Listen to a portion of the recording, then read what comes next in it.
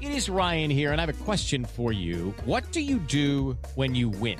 Like, are you a fist pumper, a woohooer, a hand clapper, a high fiver? I kind of like the high five, but if you want to hone in on those winning moves, check out Chumba Casino. At ChumbaCasino.com, choose from hundreds of social casino-style games for your chance to redeem serious cash prizes. There are new game releases weekly, plus free daily bonuses. So don't wait. Start having the most fun ever at ChumbaCasino.com. No purchase necessary. VGW Group. Void where prohibited by law. See terms and conditions. 18+.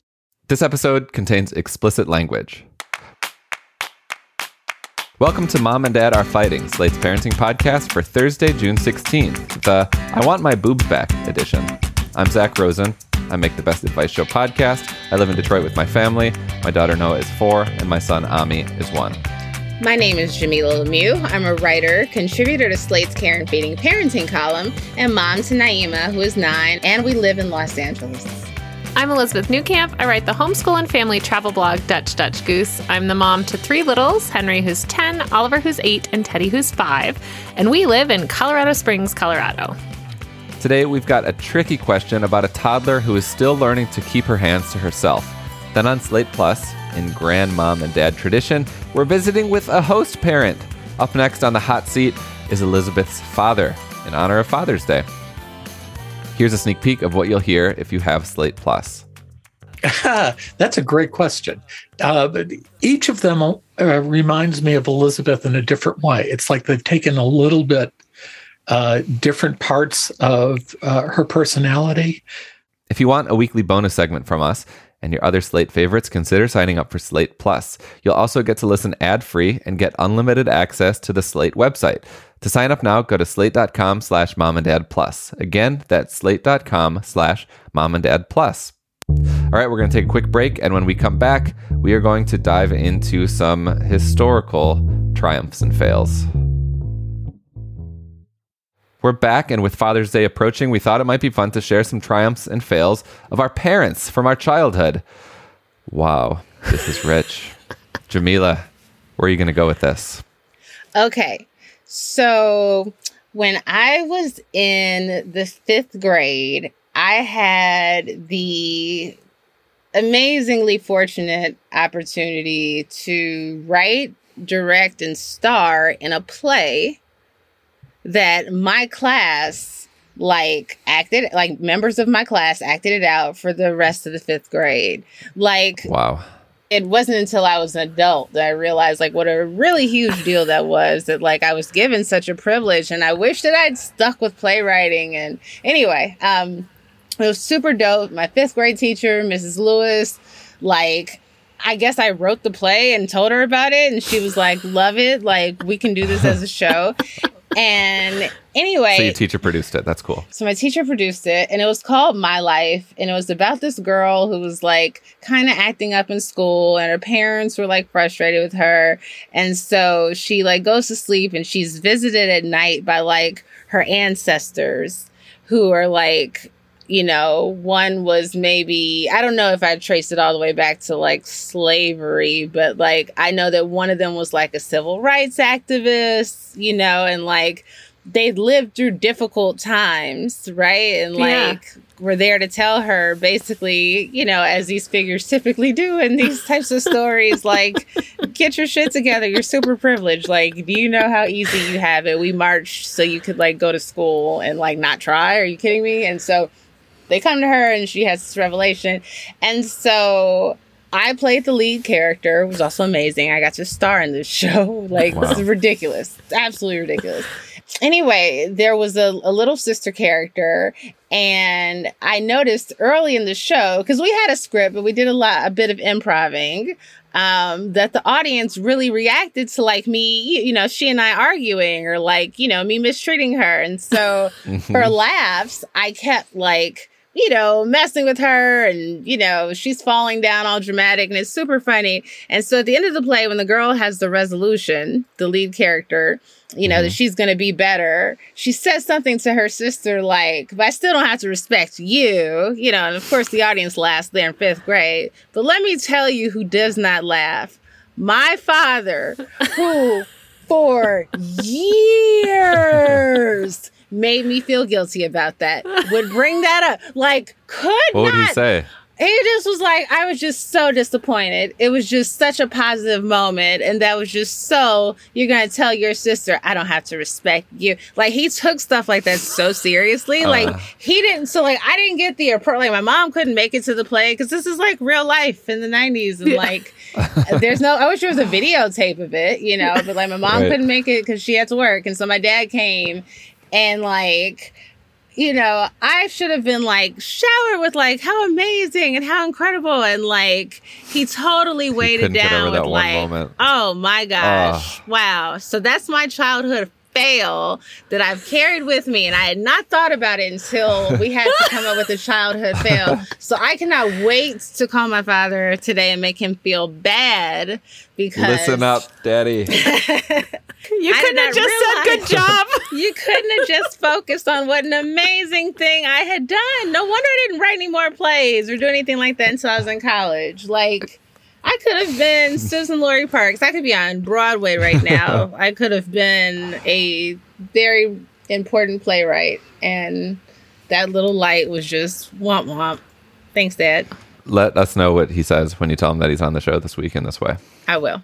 My parents, I'm going to call it a fail, but really comes from like a triumph that they had every other time, in that we spent most of our summers at like sleepaway summer camp, even from a young age. And the thing my parents did really well was to always make sure that like they mailed letters to camp before we even left. Like, we always had stuff coming. They did such a great job with that. But I went to this Girl Scout camp, and this was still pretty early in my camping experience. I want to say I was like maybe 6 or 7.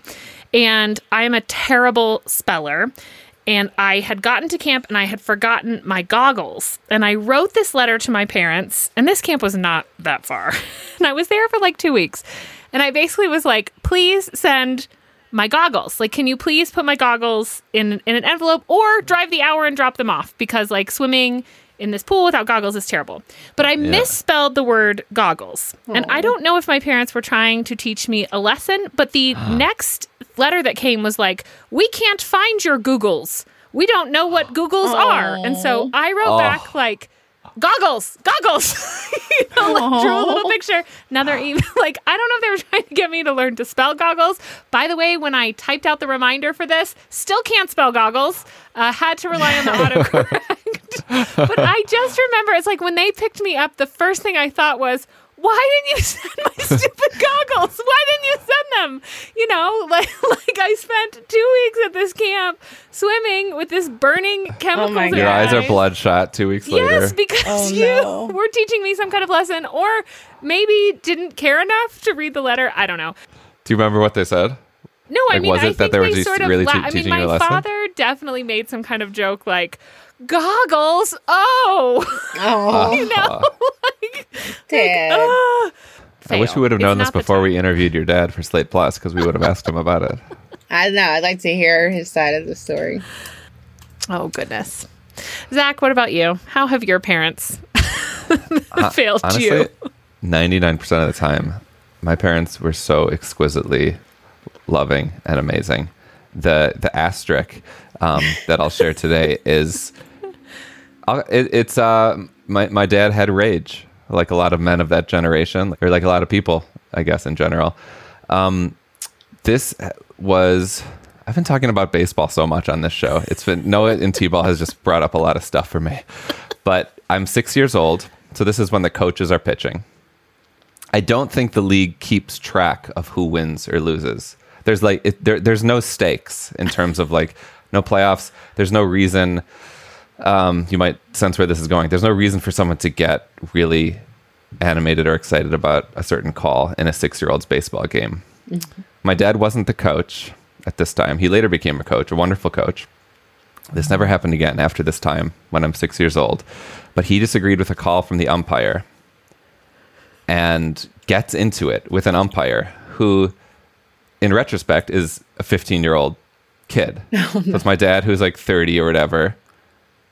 yelling so much at this 15-year-old kid and the 15-year-old, by the way, is giving him attitude back. So it's like a manager and an umpire, like face to face, with like no room for like their noses touching. I don't think they got that close, but they got so close that my dad got kicked out of my baseball game. Oh no. He got thrown out. When you were like 6. I'm standing on third base. I can feel myself there right now. I'm just watching this happen. Everyone else is watching it happen too. Everyone else is watching my dad go nuts.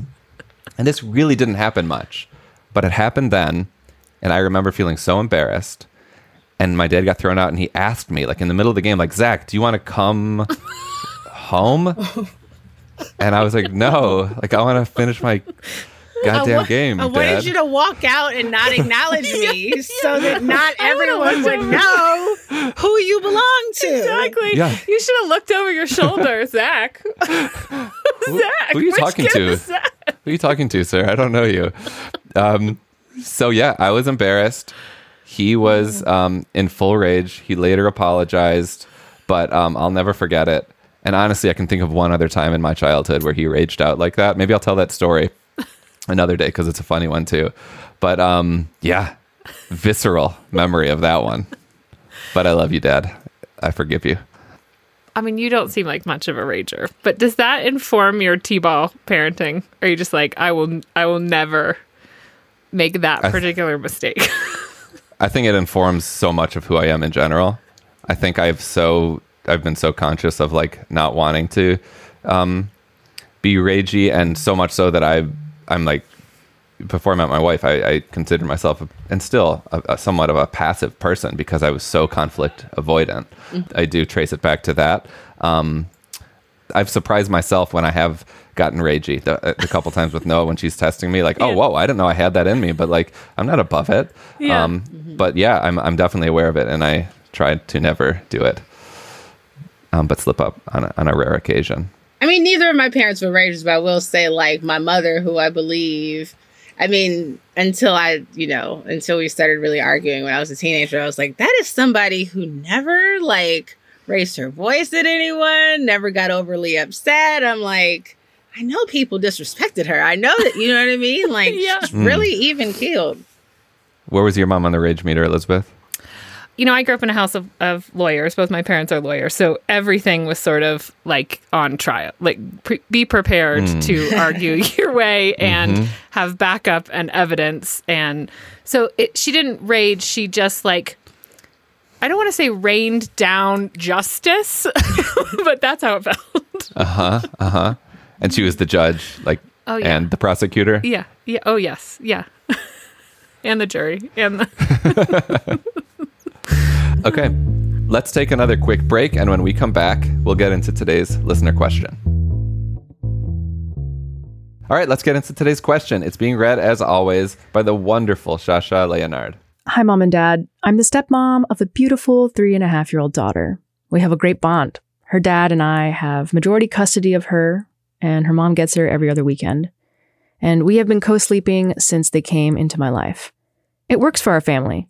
And after a hard divorce, it was what was best for her. The problem I am having with the situation is that she is constantly grabbing for my breasts. Her little hands find their way up my shirt at night. In public, she tries to stick her hand down my shirt. In the summer, when sleeping in a tank top, I've woken up from a dead sleep to her trying to latch. I recently found out her mom had still been breastfeeding her the nights that she had her. I know this is not my daughter's fault, and I've tried to explain that this is something her and her mommy do, but she doesn't seem to get it. I know she's just looking for comfort, as she gets plenty of nutrition at this point, and I think she's just trying to bond. I've been dealing with it for a while, but now I have to draw the line. My partner and I recently found out that we are expecting, and I have entered the realm of the horrible first trimester boob pain. Her little hands that were never welcome are even less welcome now, and I'm struggling to picture what this is going to be like when I'm breastfeeding the new baby, and she still has a hard time understanding that while I am her mom, I can't do these mom things with her. Any advice is welcome. Your show has been invaluable through these transitions. All the best. I want my boobs back. Temporarily. I had this happen with Teddy. I actually almost asked Jamila, you and Dan during, like, what the heck am I supposed to do about this? Except that then finally what I was doing worked and it stopped. It probably stopped a year ago, so around 4. But to clarify, he wasn't doing it to another. No, to mom, me. to yours. No, yes, yeah. The only difference is, yes, that it was still happening. I mean, when it first started, he would reach for other breasts as well. Like it was just, it's something that has always been a comfort to him. But what I found that worked is to remember that you're absolutely right. She's looking for comfort, and so often they associate the breast was self-soothing. And so I think the thing is to put down a hard but gentle rule that any kind of touching is inappropriate, and just removing the hands. For us, it was a transitional object. I found, actually my friend Bethany found the sea otter like blanket, but the head is round and squishy, and then the little blanket comes off the side. So it has kind of a similar feeling to a breast. And I would literally carry it around, and I would, say like, no, we don't touch mommy's breasts. And then I would put his hand on the transition object. And I would say things like, I think what you actually need is a hug. Or, as I'm removing the hand, do you need some time with mom? Some one-on-one time with mom? For the sleeping, because we also had something like this happen, I just had to wear like a long sleeve shirt until it just stopped. Like basically cutting off any access. And it did, like I said, it just became less and less of a behavior, and then it just stopped. And I would say every once in a while now, particularly like if I'm changing in front of him, he will still try, like, oh, there they are, and I have to just say, like, remember, like, this is like mommy's body and your body, right? And you don't need to be touching mommy's breasts. And it just took a long time. So I feel like what you have to do is just every time being like firm. If you're holding her and it happens, you might have to put her down. In bed, you may have to put like a pillow or something between you, but I would just make it really difficult and try to replace it with something else that's comforting. I think it's important to make the mommy stepmommy distinction. Like there is a line. There are things that are mommy things that are not stepmommy things, and breastfeeding is typically a mommy thing exclusively. You would have some pretty complicated and unlikely circumstances, right, in which a family is so progressive that we're just going to share breastfeeding. Since you're nursing, you can breastfeed my child. That's not really a thing in most families. So essentially, I think it's fair to say that for your family, at the very least, breastfeeding is a mommy thing, not a stepmommy thing. And so focusing on like identifying what can meet like her comfort needs at that point, because what she's reaching for is comfort. And it also could be missing her mother. That's certainly part of it. That's a particular thing that she'd been able to do at night with her mother to go to sleep. So the fact that she can't do it with you can create, a feeling of missing her mommy that might not have been there before, despite how happy and comfortable and loved she feels with you and your partner. But, give her that talk, about the difference between mommy and stepmommy, and, that your love for her is tremendous, but, that there are just certain things that are just between a mother and daughter, and that's okay. But that you are there to give her as much love and affection as she needs. And, if she's craving, something, she can get it from you. She just can't get the breast from you. Maybe there's something else the two of you can do, that's like, that's a mommy thing. This is a stepmommy thing. Because Jamila, I do think you're right that like she needs to make some kind of distinguish between this, especially as a new baby enters the picture, to make sure that the child feels, like I still love you tremendously. And it's not an issue of I don't love you. It's an issue of in this family, the rule is that your milk comes from your mom and I'm your stepmom. Yeah. Yeah. Yeah. Like you can, it would be very sweet to come up with your thing. Like, let's do something that's just for me and you. Yeah. Whether it's, your boobs are hurting right now. So, maybe it's like, instead of snuggling, if you don't want that right now, like there's this like very specific, like butterfly kiss that we'll invent, or some like cool hugging handshake, something that's just for you. which can substitute, hopefully. But 3.5, this girl's getting to the age where she'll be able to start to understand, these boundaries and these delineations, I think. Mm-hmm. I think you should start thinking about what this looks like when the baby arrives, as opposed to waiting until you're overwhelmed by your newborn's, need for you. You don't want it to become a situation. And I, can attest to Naima having these feelings that, the three of you are a complete set and you don't really need me. And, because the three of you are a perfect family together, right? You're the same parents, and, no matter how loved she is and no matter the fact that she's older, it may cause her to question, where she fits in particular, if like, say, for example, the bedtime ritual becomes 100% your partner, if your partner takes over the bedtime ritual and you're consumed with the baby, that could certainly, create some feelings for her that will be difficult to contend with later. So I think, making sure that at night, like, your husband takes turns with you rocking the baby to sleep, because you need to also be a part of your stepdaughter's bedtime ritual too. And maybe he reads the book because that takes longer, but that you're still a part of her going to bed and waking up in the morning, that she still, has you integrated into her time at her dad's house. This is, Jamila, such a good point. And also with the co-sleeping, if you think you're going to end the co-sleeping because now you're going to co-sleep with the baby, or if you're going to continue and that's going to obviously lead to a change of how everyone sleeps in the bed to keep everyone safe, you need to think about that and start instituting that now, because changes that come right around baby get associated with baby. So if you can make those changes now instead of a few days before you go to the hospital or when the baby comes back, and start talking about those changes, but also new privileges they're going to get, the older child's going to get, and new things they're going to get to do with mommy and daddy. So it's not such a traumatic, like, this small thing comes home.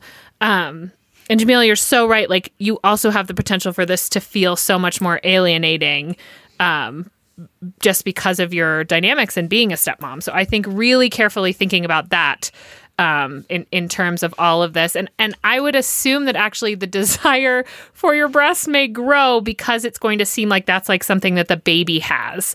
And it was something that she had, felt like she had or had access to. So just kind of I think it's about being aware and being compassionate to what this child is going through as you're making these changes that she has no control over, right? Like, the world is chaotic to little kids, and so trying to prepare them for those things, and explain as best you can to their little ears, like, why the stuff is happening and how much they are loved and part of this family and important.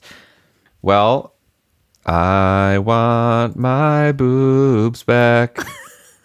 Hopefully some of these ideas help. We'd love to know how it goes. Everyone else, have you had a sticky situation and aren't sure who to ask? We are here for you. Let us know by emailing us at momanddad@slate.com, or send us a voice memo and we may play it on the show. That's also where you can send any other questions you have. And that's it for our show. Monday, we will be off for Juneteenth, but we will be back in your feeds next Thursday. While you're at it, please subscribe to the show and give us a rating and review on Apple or Spotify. This episode of Mom and Dad Are Fighting is produced by Rosemary Belson and Christy, Taiwo, Makanjula, and Jasmine Ellis. For Jamila Lemieux and Elizabeth Newcamp, I'm Zach Rosen. Thanks for listening. Happy Father's Day.